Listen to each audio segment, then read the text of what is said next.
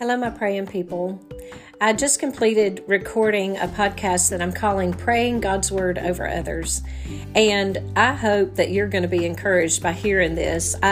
I've just come out of a deep funk, and I actually talk about that a little bit. I don't tell you specifically that I've just come out of it, but I do talk about how strongholds can really overwhelm us with a sense of hopelessness because we forget who it is that we're talking to and what it is that He does when we talk to Him.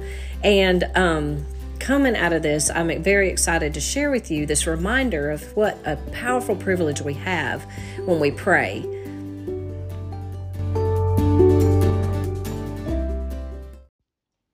I'm convinced that one of the devil's favorite tactics is just to overwhelm us with a sense of hopelessness so that we'll stop praying. And so the most powerful thing we can do is not stop. So that's really what I want to encourage you to do. There's really two sections of this podcast. One is talking about how praying God's word encourages us, the prayer, the person who's praying. But then I'm going to talk specifically about how we pray God's word into the lives of the people that we're praying for. So enjoy this. I hope that you'll share it with others that could use a good word of encouragement in just empowering their continual prayers for the people that they love.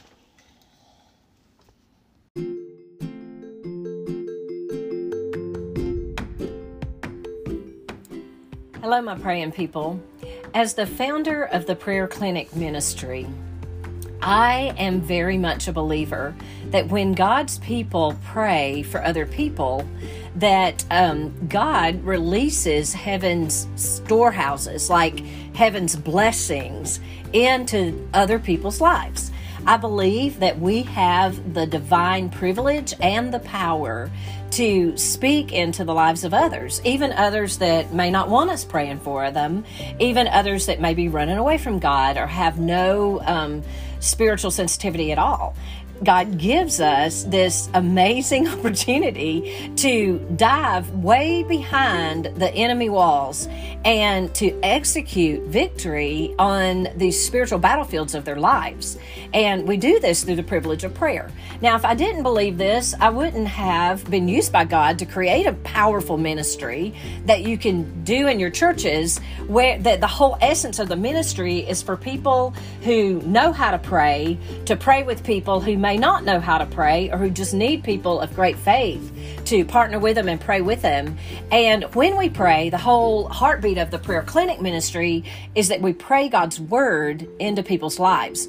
One day on these podcasts, I'm just going to literally read to you the scripture prayer cards, and you're going to have a whole wealth of resources of the Word of God as it can be prayed into people's lives based on the various circumstances that we face and that we know. I'll start recording those maybe next week or so.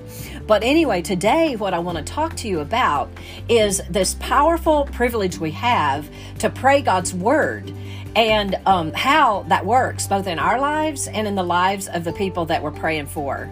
Father, I just ask that you would camp out in my mind and in my heart as I share this message about praying your word as it relates to our praying over others. And Lord, I'm asking that the people that hear this will just feel empowered in their own spirit and in their own prayer lives to be able to tap into this great privilege that you've given us so that we can march forward in victory and press back the gates of hell that cannot prevail against your people when they're praying.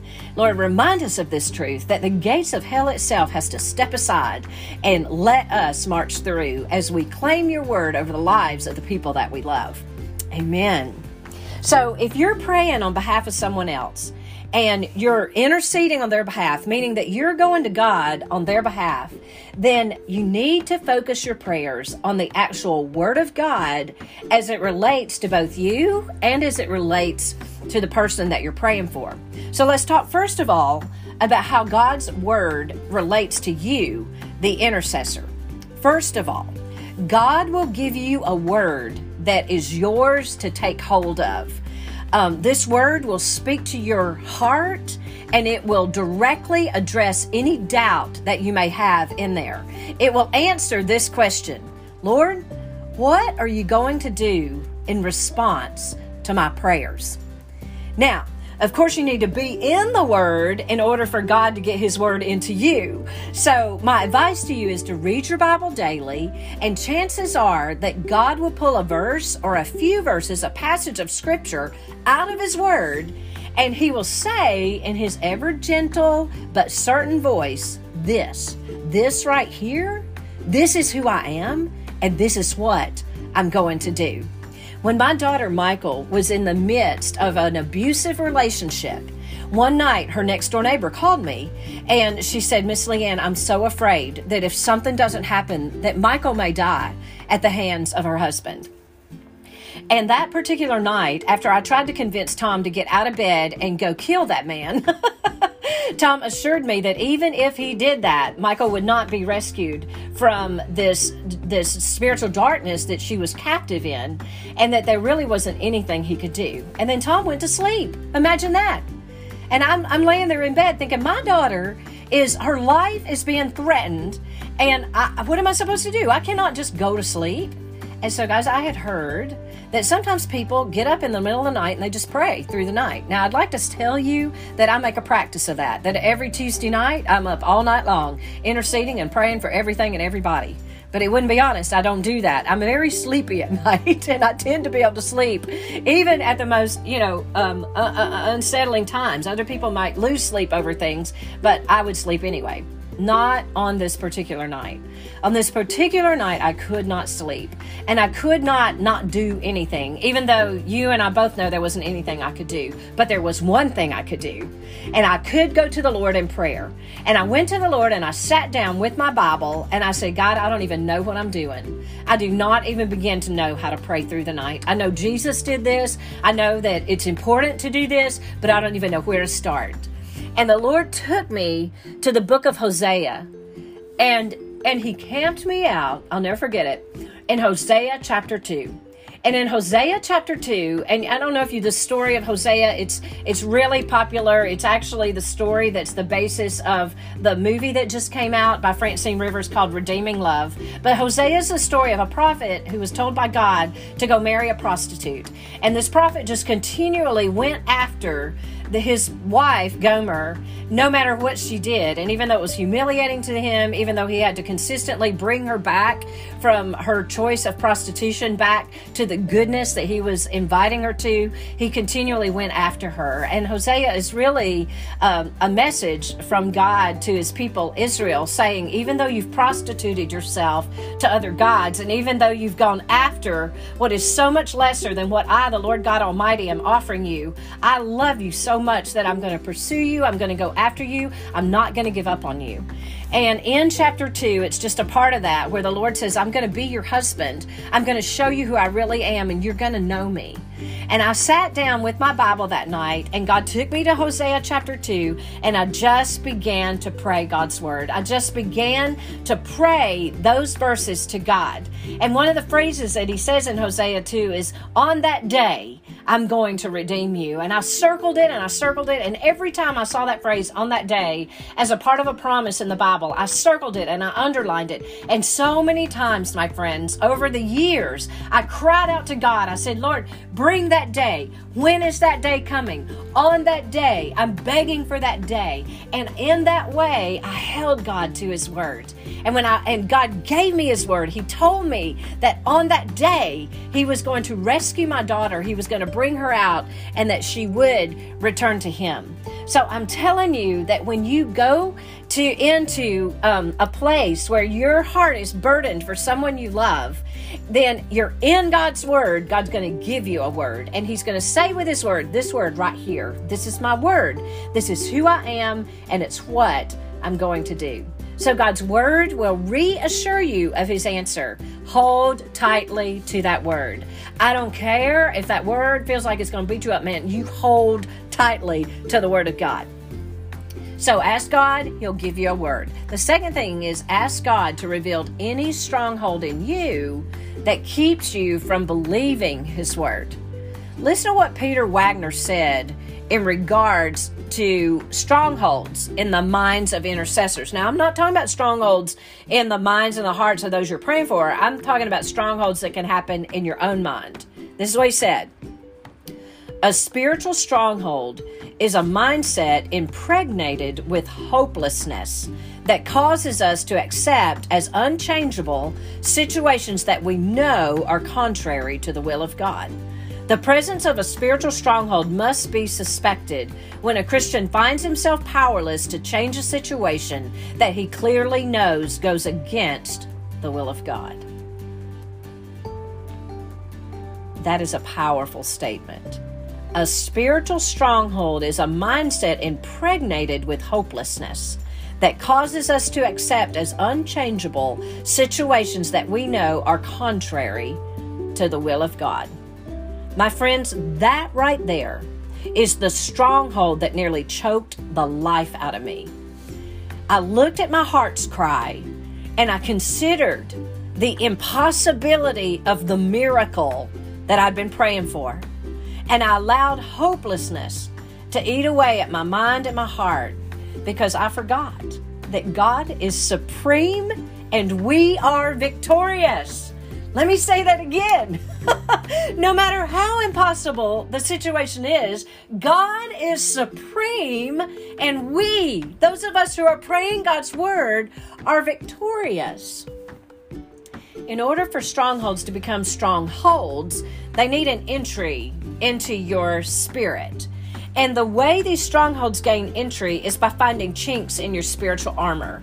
You know that our spiritual armor is listed in Ephesians chapter 6. We're supposed to have the helmet of salvation and the shield of faith, the breastplate of righteousness, the belt of truth. Our feet are shod with the gospel of peace. We've got the shield, I mentioned it before, of faith that distinguishes the fiery arrows of the enemy. And then we also have the sword of the Spirit, which is the word of God. But instead of having on our full armor and having it all activated, you might be showing up on the battlefield with parts of your spirit exposed. Some chinks in your armor are created by these things. Unforgiveness. Maybe you've been offended. And maybe that offense was so strong that you feel justified in carrying it around with you.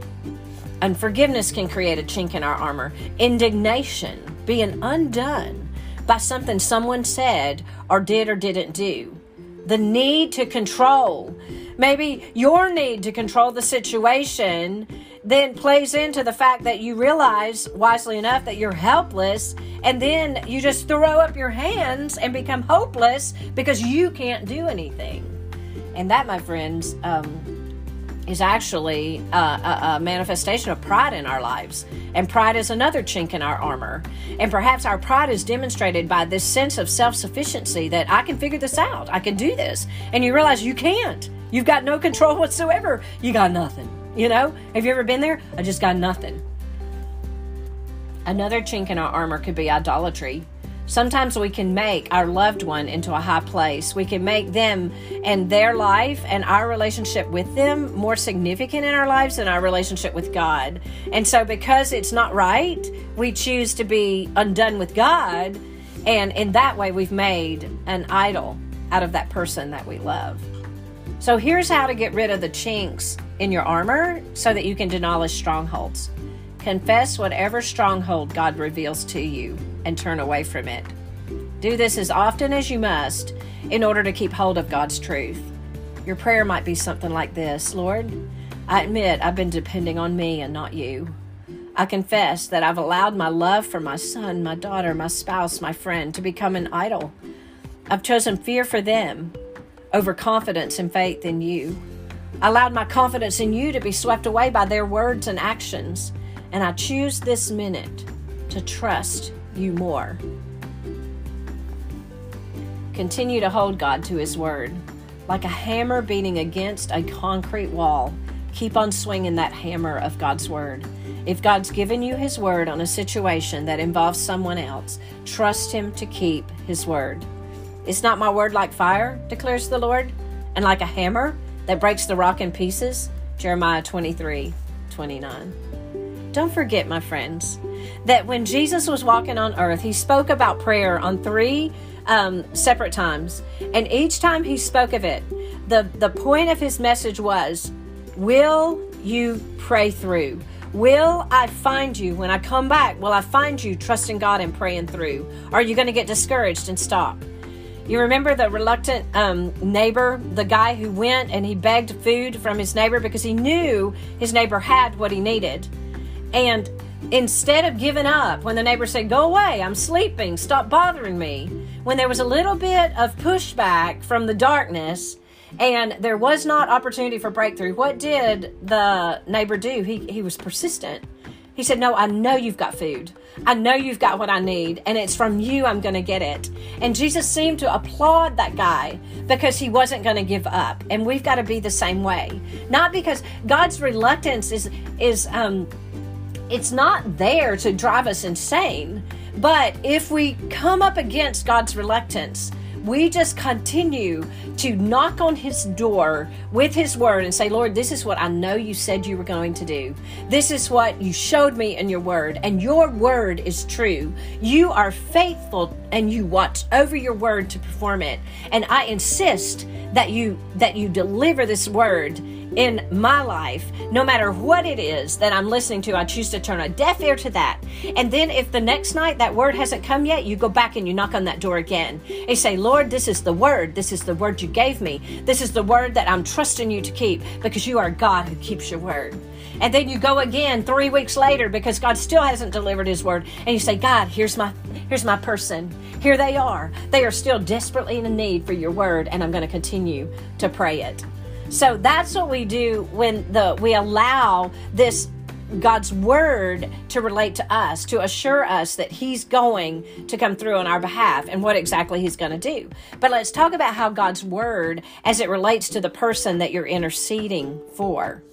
Some people believe that you have to ask God to choose to work on behalf of the person you're praying for. I don't believe you have to pray this. I don't think you have to say, Lord, I'm asking you to act on behalf of the person I'm praying for. Just the fact that you're burdened for them tells me that God has already chosen them to receive the answer to your prayers. You see, you didn't create the burden in your heart. God planted it there.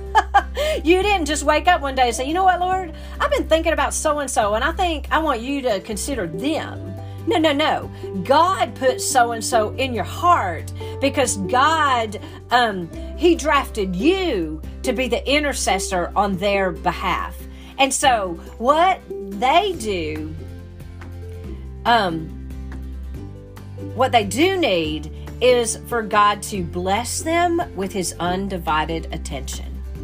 And so when you pray, imagine drawing a circle around them, highlighting them, and giving God the bullseye for his targeted actions. And realize, my friends, that when you pray for them, you are using the power and privilege of prayer to designate them for God's special attention. I mean, you are putting a circle around them, pinpointing them, pulling them away from anyone else. What they do need also is not only for God to bless them with his undivided attention, but they need God to convict them of sin. The Holy Spirit comes to convict people of sin. Pray John 16:8-11 over them. When he, the Holy Spirit, comes, he will prove the world to be in the wrong about sin and righteousness and judgment. About sin because people do not believe in me. About righteousness because I'm going to the Father where you can see me no more. And about judgment because the prince of this world now stands condemned. Realize that this is a prayer for the Holy Spirit to convict them of sin, not sins. You're asking God to convict them of the sin of unbelief, the one sin the devil wants to hide from them. And so, Lord God Almighty, we ask that you convict them of the sin of unbelief. Then they also need God to illuminate their mind with truth. Ask God to open their minds and their hearts so that they are ready to receive him. Don't forget that what the Lord opens, no one can shut, and what the Lord shuts, no one can open. Revelations 3:7 says this: "This is what you must write to the angel of the church in Philadelphia. I am the one who is holy and true, and I have the keys that belong to David. When I open a door, no one can close it. And when I close a door, no one can open it. Listen to what I say." My friends, don't you ever forget that God is the one who opens and shuts doors. God is the one who has the last say-so on what's going on in the life of the people that you have, that He's already put in your heart for you to mark aside and to highlight and to circle Him around. And so you are literally asking God to illuminate their mind, to open the door of their mind, to open the door of their heart to truth and not to shut it. And then we are praying and asking God to do whatever it takes. When God does whatever it takes, He will divinely adjust the circumstances of their lives to best prepare their heart and their mind to receive Him. Now, this could be a scary prayer, except that God is a loving, kind, tender-hearted, and compassionate God, and you can trust Him. So, Lord, we are asking right now that you do whatever it takes. You orchestrate the circumstances from the minute they get out of bed to the minute they go back to bed, and even in the night hours when they are in bed, Lord, even in their dreams and their sleep, that you are orchestrating the circumstances of their lives to best prepare their heart and their mind to receive you. Then you can also pray that God's word will be unhindered. 1 Thessalonians 3:1 says this: "Finally, brothers and sisters, pray for us that the word of the Lord will spread rapidly and be glorified just as it was also with you." Lord, we are asking that your word would spread rapidly and be unhindered by any kind of forces of darkness that would try to steal it away or to hinder it. We are praying that your word goes forth rapidly and that it achieves everything that you want it to do. And then pray that God's word will be glorified. That's what it says right there in 1 Thessalonians 3:1. Again, finally, brothers and sisters, pray for us that the word of the Lord will spread rapidly and be glorified. Do you know what be glorified means? That it accomplishes every ounce of what God has in mind for it to accomplish. And so, God, when you speak the words, literally the worlds came into order.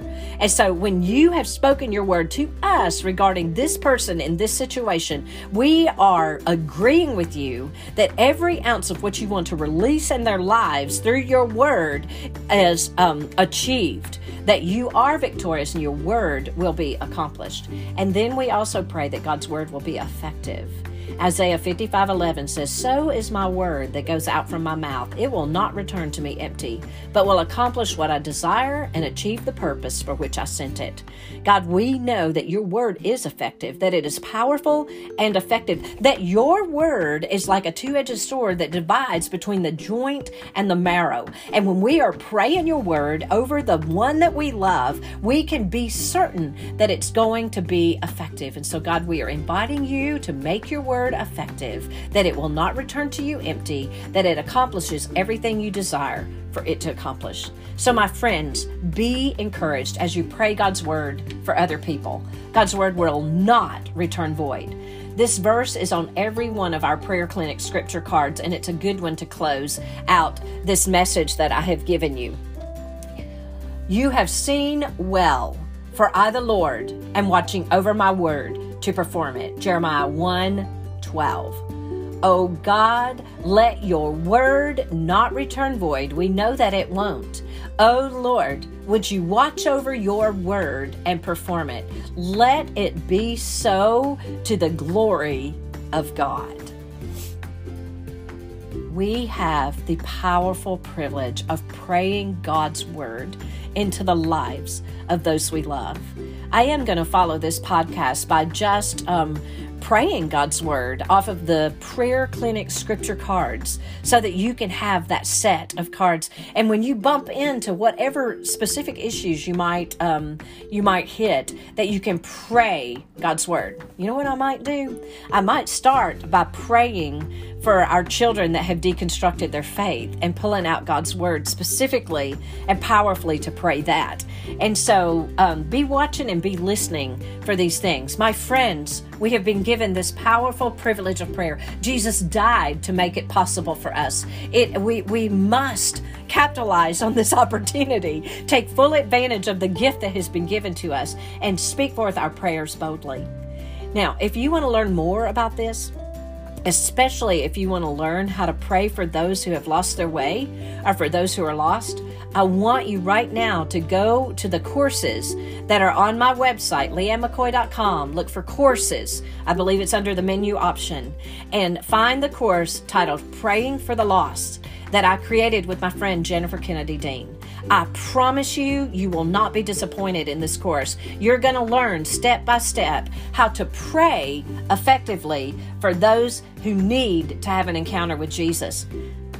Friends, let's stop it. Let's stop letting the enemy have our kids, have our family members, have our friends, have our neighbors. Let's begin to take back that for which Jesus died for. Let's get on our knees and let's pray forth evangelistically. And let's pray forth for all of those who are suffering, perhaps needlessly, perhaps purposefully. But whatever it is, let's pray that the glory of God is revealed in the lives of those we love.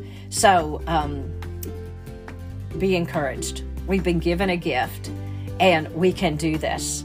Take full advantage of these resources. Go online, check out Prayer for the Lost. If you know somebody that is under a great burden because they're carrying the load of prayer for a friend or a loved one, please share this podcast with them. And let's begin to be the powerful force that God has given us the privilege and the opportunity to be. May it be so, Lord. May it be so.